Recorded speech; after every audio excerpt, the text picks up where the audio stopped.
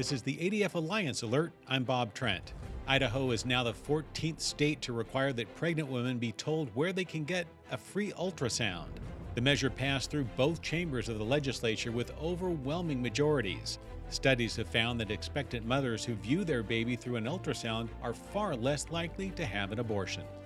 Attorneys for the 37 parties in the Zubik v. Burwell lawsuit challenging the Obamacare abortion pill mandate are working on a response to last week's order from the U.S. Supreme Court. The court asked for supplemental briefs from both sides that would offer a potential resolution to the case. Alliance Defending Freedom represents Geneva College in Pennsylvania and 4 Christian universities in Oklahoma that believe the mandate hijacks their insurance plans, forcing them to provide drugs and devices that cause abortions. Agents of the California Attorney General searched the home of pro-life reporter David Daleiden yesterday.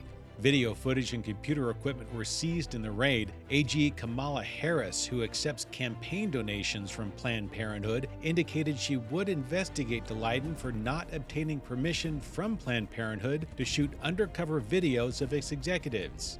Those videos were released as part of an extensive expose that seems to show those executives negotiating the sale of baby body parts for profit and admitting to altering the process of abortion to obtain more saleable parts, both of which would be felony crimes.